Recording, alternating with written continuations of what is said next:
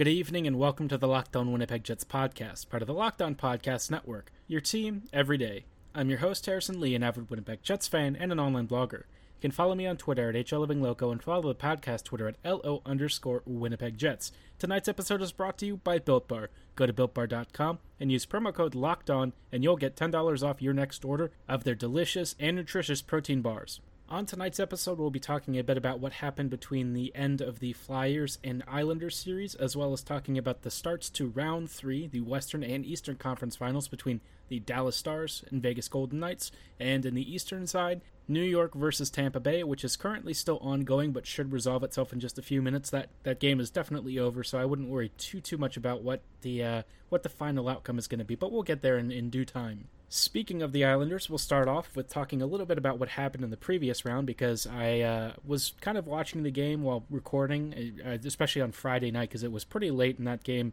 For some reason, like the NHL scheduling of broadcasts has just been really weird.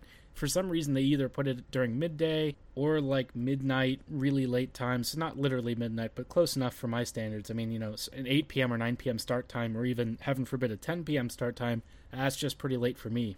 This game, though, I probably didn't need to watch just because, you know, the Islanders basically suffocated the Philadelphia Flyers. You know, in a must-win situation, the Flyers pretty much got stifled for a solid 60 minutes. And, you know, while the goaltending for the Isles was great and the defense was great, it was just a bit of a poor performance from the Flyers overall. This was a situation in which they really just didn't get much going at 5v5. It wasn't as bad as the Canucks game where Vegas completely stifled that offense. I mean, the Flyers were actually able to create some offensive opportunities, especially at even strength, but it wasn't the kind of danger and volume that you need against a team like the Isles, because when they get a pretty decent-sized lead, they tend to shut up shop. And this is what ended up happening to the Flyers. Now, I'll do credit to Philadelphia. I think that they pushed the series as far as you would expect them to. On the whole, though, I think that their playoff performance was pretty dreadful. For some reason, there were two versions of this team, and the regular season version versus the playoff version was like a night and day comparison. During the regular season, they were fast, they were dangerous, they were able to create lots of high-danger scoring opportunities. There was a lot of movement and puck distribution, cross-seam passing, all of the fun stuff that you'd want from a team with as much offensive firepower as the Flyers have. Now, I know that they had, you know, Sean Couturier out for a little bit, but by the same token, I'm just not really impressed with what this squad put together during the postseason. And I think Vigneault's approach with this whole more defensively oriented dump and chase hockey just doesn't really make sense to me, because it's not the hockey that ended up getting that team to a top seed in the Metro to begin with. The Flyers were one of the most highly rated squads entering the postseason because they really gave you a lot of offensive opportunities, they gave you lots of speed, and they gave you plenty of firepower to really supplement what looked like a pretty good game plan. The version of that team that we got in the postseason just didn't really look anything like that regular season high-octane, high-speed game plan that we've seen from the better version of the Flyers. And that, to me, is a huge disappointment. I think if the Flyers were actually playing up to their standards and to what they'd done during the regular season, this series probably would have had a different outcome. The Caps against the Isles, of course, you know, the Isles basically shut out as well, and obviously the Flyers put up a much stiffer resistance, but all that said, I felt like the Isles really didn't have to do a whole lot, because their style of game was perfectly matched up against what both the Caps and the Flyers threw out against them. To me, the mistake Vigneault made was matching his game plan to what Trotz was doing, and I think that is a central issue that a lot of coaches who get drawn into Trotz's scheme tend to fall into. You aren't going to beat New York using a trap and counter system with really defensively oriented hockey and just general sitting deeper in your own zone. That's not how you're going to do it, because if you get into a grindy forechecking situation with New York, you're going to lose that battle.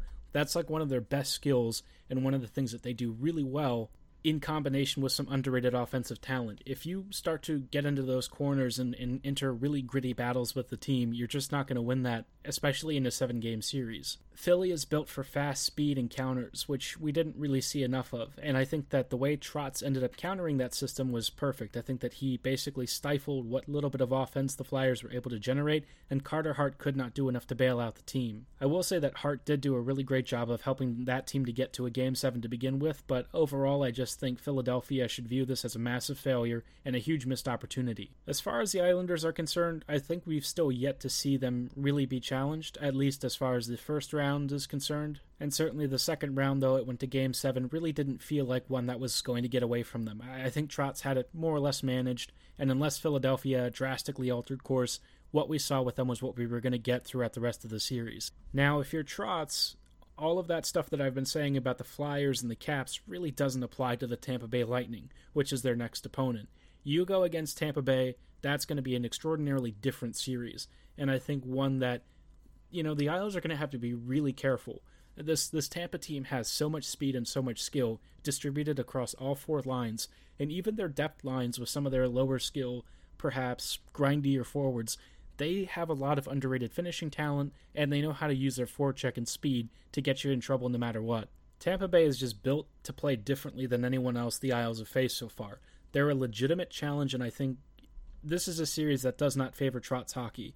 If Tampa Bay is able to get a lot of offensive zone possession and apply a lot of pressure on that defensive structure, it's going to crack. The Lightning have way more finishing talent, and their defensemen tend to like to score as well. You've got Victor Hedman, Mikhail Sergachev, Ryan McDonough, Kevin Shattenkirk. That's a lot of big point shooters who can actually get the shots through, which is, I think, a bit of a difference between some of their other opponents. Because of how much the Lightning like to crowd the crease and have a lot of cross-seam movement, if you've got big point shooters like that, it actually adds quite a bit of threat because there's yet another option, especially from much higher up the ice, to cause chaos down low where those forwards are just waiting to pounce on any loose pucks and rebounds. I'll talk about that first game later on in the show, but as you can imagine, I think the Lightning really took advantage of a team that has played a lot of hockey recently, and I think Trotz just didn't really have a game plan for how to counter what Tampa Bay does. It wasn't exactly a really high-intensity, high-octane, lots of offensive opportunity kind of game, especially to start through the first half, but what we kind of saw as time went on was that any small mistakes that any of the Isles made, whether it was in goaltending, a small defensive miscue, anything like that, the Lightning will absolutely punish you on, but I'll give you a little bit more of a detailed walkthrough in just a bit. Before then, though, I did want to tell you about the new and improved Built Bar, the best tasting protein bar ever. If you've never had a Built Bar before, it's more like a candy bar than it is a protein bar. It's got a nice dark chocolate exterior with a soft, chewy, flavorful interior. In addition to the 12 original flavors, including some of your favorites like coconut almond, raspberry, double chocolate, orange, you've got 6 brand new choices, including caramel brownie, cookies and cream, cherry barcia, lemon almond cheesecake, carrot cake, and apple almond crisp. If you're like me, you were probably wondering if Built Bars actually live up to the hype, and I've actually had the chance to try a couple of them, including the raspberry flavor and the mint brownie flavor, both of which I would say are my favorites, and they more than live up to expectation. Even more surprising is you can enjoy their wonderful flavors with none of the guilt. Built Bars are low calorie, low sugar, high in protein, and high in fiber, so they're great for keto diets, as well as weight maintenance and weight loss programs. Most of them are 200 calories or less with around 5 net grams of sugar and between 15 and 19 grams of protein. To place your order, go to BuiltBar.com and use promo code LOCKEDON to get $10 off your next order. Again, that is promo code LOCKEDON to get $10 off your next order at BuiltBar.com. If you follow my personal Twitter, you probably know that I am a bit of a geek. I like lots of comics and anime and games and whatnot, and I'll talk about it and chat about it on my timeline with plenty of followers and friends. Heck, I've probably mentioned it even on some of our live shows, including some like sports games and whatnot that you might be interested in. But I wanted to take a bit of a different approach and tell you about something that's a little bit closer to home for those of you living in the Winnipeg area. Y'all should head on over to yourstory.ca and check out all of Your Story Transmedia's comics, graphic novels, and games. Your Story is a startup publisher based in the Winnipeg area, and they don't just publish stuff in Winnipeg, they actually center some of their stories around the local area. They're launching a whole lineup of comic books, and their flagship comic, The River Knows, is a detective series set in Winnipeg during the 1960s. It's a supernatural noir mystery melding Mad Men, Sin City, and The X-Files. You can check out the ebook of the very first issue on Your Story for just $1.99, as well as ebook versions of all their other comics, including Through Space and Time and Stuff, Undercover, UFO, and Eon. You can also purchase first edition, limited print run, magazine-style 8.5x11 versions of the same comics for $11.99. If you're into gaming, be sure to keep an eye out for their very first published game, Alien Machine Glow, which follows the misadventures of a cucumber farmer who gains the ability to see aliens. You can find out more about Alien Machine Glow, as well as Your Story's other comic books and media properties, by heading on over to yourstory.ca, and if you place an order, be sure to use one-time promo code JETS2020 to get 15% off your order. Again, that is one-time promo code JETS2020 to get 15% off your order. Earlier in today's podcast, I did allude to the fact that the Tampa Bay Lightning were going to be taking on the New York Islanders, and that the Islanders were going to have a significantly different challenge than their first couple of opponents. In rounds 1 and 2, the Isles faced teams like the Caps and the Flyers, who play a much different style than what Tampa Bay offers. I also mentioned that I thought that Tampa Bay's style might become a problem for Trotz because the Lightning are capable of attacking you with waves of successive pressure. This is a team that likes to grind you down with a lot of speed and a lot of offensive zone pressure, not with like a lot of intensely physical forechecking, but because of the amount of skill, passing, and speed that they possess, they create loads of offensive opportunities that way rather than what the Isles tend to do, which is that grindy, heavy forechecking style that they've basically become renowned for throughout this entire postseason. New York's style has worked for them, but I think tonight they found some very clear limitations. And the first limitation is that in a game in which you don't really create a whole lot of offensive opportunities, especially throughout the first half, if you make a mistake or you don't get enough saves, it immediately becomes apparent that the Lightning are capable of punishing you for even just small mistakes. Tonight we saw the New York Islanders just get absolutely curb-stomped by guys like Brayden Point, who have the ability to take over games kind of like McKinnon does, although I think the way that Point does it is a little bit different. He's not somebody who just seizes control of the entire shift. I think the way that Point attacks you is that he's very capable of either possessing the puck himself and taking it to the net like he did around Ryan Pulock, or serving as somebody who is a very good passer and a puck distributor for easy goal-scoring opportunities like the one that I think he gave to Andre Palat. The final scoreline on the night was 8-2, which I think you can guess was not exactly a great start for the Islanders. I think that you want to have at least some form of goal-scoring to try and make up for the crazy amount that you conceded, but that just wasn't really in the cards tonight. I felt like the Islanders were a little bit unlucky. They had a couple of opportunities that went off sticks, just went wide, or they didn't really capitalize on, and the Lightning instead just tore them apart. I mean, this was a really ugly game for a lot of reasons, and I think that the goaltending especially, Grayson Varlamov just really didn't have it tonight. And maybe the Islanders, especially early in the game, didn't really have it either. I think that they were tired, and the longer this game went on, the more Tampa Bay just seemed to exert its control. And I think that if that is a theme throughout the series, it's going to be a very short series. The one thing the Isles cannot allow Tampa Bay to do is to dictate the terms of every single game, because as soon as that happens, the Isles are going to be in defensive shell mode, and it's not going to go well. The one thing that New York has prided itself on is being able to create lots of offensive opportunities through a really heavy, strong forecheck and a lot of offensive zone possession. Right now, they're not really even getting to that stage because the Tampa Bay Lightning have shut down the neutral zone. They've managed to create lots of offensive zone possession for themselves, which forces New York immediately on the back foot. And right now, the Isles just don't have a way to break that pressure, and I think that is going to be a serious issue if they can't figure out a way to speed up their own game and get their counters going. I think that what we saw from New York is that they were playing with a lot more trepidation tonight, and I think that immediately caused them problems, especially once both Greiss and Varlamov started having issues. And I think the craziest thing was for that most of the game, it wasn't like Tampa Bay was blitzing the net every 2 seconds and creating tons of scoring chances and shots on goal. But what we did see was that when there was net front chaos or they took a nice point shot from distance that ended up going through, they just seemed to punish New York for every single mistake, whether it was on the power play, at even strength, what have you.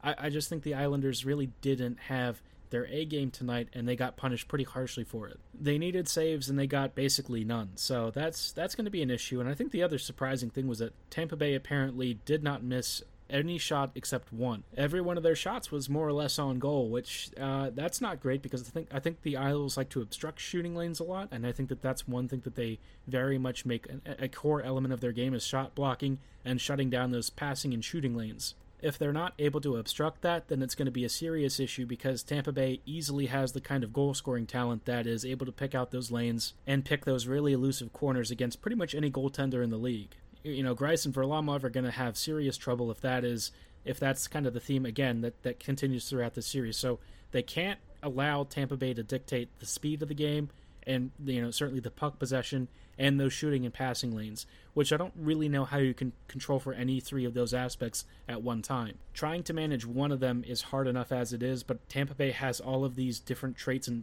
characteristics of the way that they play that I think it's going to be an extraordinary challenge for Trotz to try and game plan around that. This isn't like, Philadelphia or Washington where they didn't really have all of these parts working in conjunction. Tampa Bay is going to throw the whole kitchen sink at you, and if you're not really prepared for that, you're going to be out of the playoffs a lot faster. Intriguingly, Dallas, which I think is another team that I don't really understand, they had a very different outcome against their opponent, which is the Vegas Golden Knights. And Vegas is probably the closest comparable that I have to the way that Tampa Bay plays. But their opening game was actually quite a bit different than what I expected would happen. And you'll hear about that in just a few moments. Welcome back to the Locked On Winnipeg Jets show. As we were talking about a little bit earlier, we were kind of looking at how Tampa Bay and New York played their first game of the Eastern Conference Finals. And I expected the Western Conference Finals to go the same way, but what ended up happening was actually pretty strange.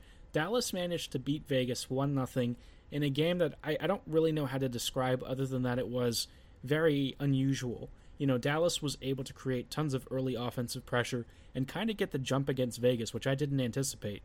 Vegas showed up definitely, I would say, from late second period and certainly through most of the third period, and actually ended up evening, if not exceeding, the shot total that Dallas had created. And they weren't cheap, chintzy shots. There were some pretty decent ones that Khudobin had to fight off, but generally speaking, man, this wasn't the kind of performance that we expect from Vegas. Dallas is one of those teams that I have a hard time fully understanding just because I look at the picture that all the puzzle pieces of the Dallas Stars assemble, and it's not the same picture that's on the box, which I think is very confusing for me because there's parts of that team that I think are fantastic. Miro Heiskanen is great. Roope Hintz can be pretty decent when he's playing well. Denis Gurianov is certainly a great finisher. Tyler Seguin has been all right, but Radulov, when he's playing well, is certainly a crafty veteran, and there's pieces to like there. But on the whole, that team is very much a Jekyll and Hyde experience. They're capable of creating quite a few offensive opportunities, but they're also really capable of conceding tons of goals. And this was a performance that I thought really took me by surprise. A 1-0 game against the Vegas Golden Knights of all teams, not really how I envisioned the series starting. It was a very tight and cagey affair, but I felt like at some point the dam was going to burst for Vegas because it looked like they were starting to find their feet as the game wore on, and yet no matter what, they just couldn't seem to quite find that shooting lane or the scoring opportunity where the puck sat on their stick and got the shot to the part of the net that they were looking for. So it was just a bit of an odd experience, and I feel like if Dallas continues to create these opportunities and shut down the rest of Vegas's offense, maybe they have a shot in the series. I did not anticipate them being as defensively resolute as they were last night, which in all fairness, Vegas definitely had a couple of opportunities to crack that blue line and goaltending tandem, but overall I felt like Dallas had a pretty good performance, certainly better than I anticipated, and I think it's clear that Dallas would have been a much better match for the Knights than Vancouver, just because Vancouver is just not that great of a team. The Stars, though, really frustrated Colorado, and maybe they did the same kind of thing to Vegas. And if they somehow beat Vegas and go against a team like, say, Tampa Bay, it's going to be weird to call because I think Tampa Bay is certainly the best team in the league right now, and I think that is their crown to lose at this point, unless Vegas puts on a really massive performance, which we haven't seen in great consistency. Tampa Bay is Tampa Bay. I think the Lightning are capable of pretty much taking out any opponent and really putting a hurt on you. Again, if you make a single mistake or any part of your game isn't up to standard, Tampa Bay will punish it. But if Dallas does survive the series against Vegas, maybe there's something more to that Stars squad than what certainly I've realized. I thought that this team was just decent but not outstanding or anything, and yet they've continued to defy my expectations, and I think a lot of people have been surprised. I think Micah Blake McCurdy, who had plenty of models and stuff heading into the postseason, I think he had them as potential Stanley Cup favorites, but I think even by his standards that might be surprising. This is the bubble postseason, though, and anything that can happen will happen, and perhaps we're going to have Dallas and Tampa Bay or the New York Islanders as the Stanley Cup final. I think the most likely outcome is going to be Vegas-Tampa Bay, but again, if the Knights get knocked out here like they have in other situations, you never know, man. Never know. That is going to do it for our opening round of Eastern and Western Conference Finals coverage. Be sure to check out the Locked On National podcast hosted by Sarah Avampado, as well as many of our other affiliate shows who are currently doing plenty of interviews, prospect coverage, and series previews for the teams that are still in the postseason, if you're looking for some external perspectives on other teams. Thanks so much for listening, have a great night, and go Jets go.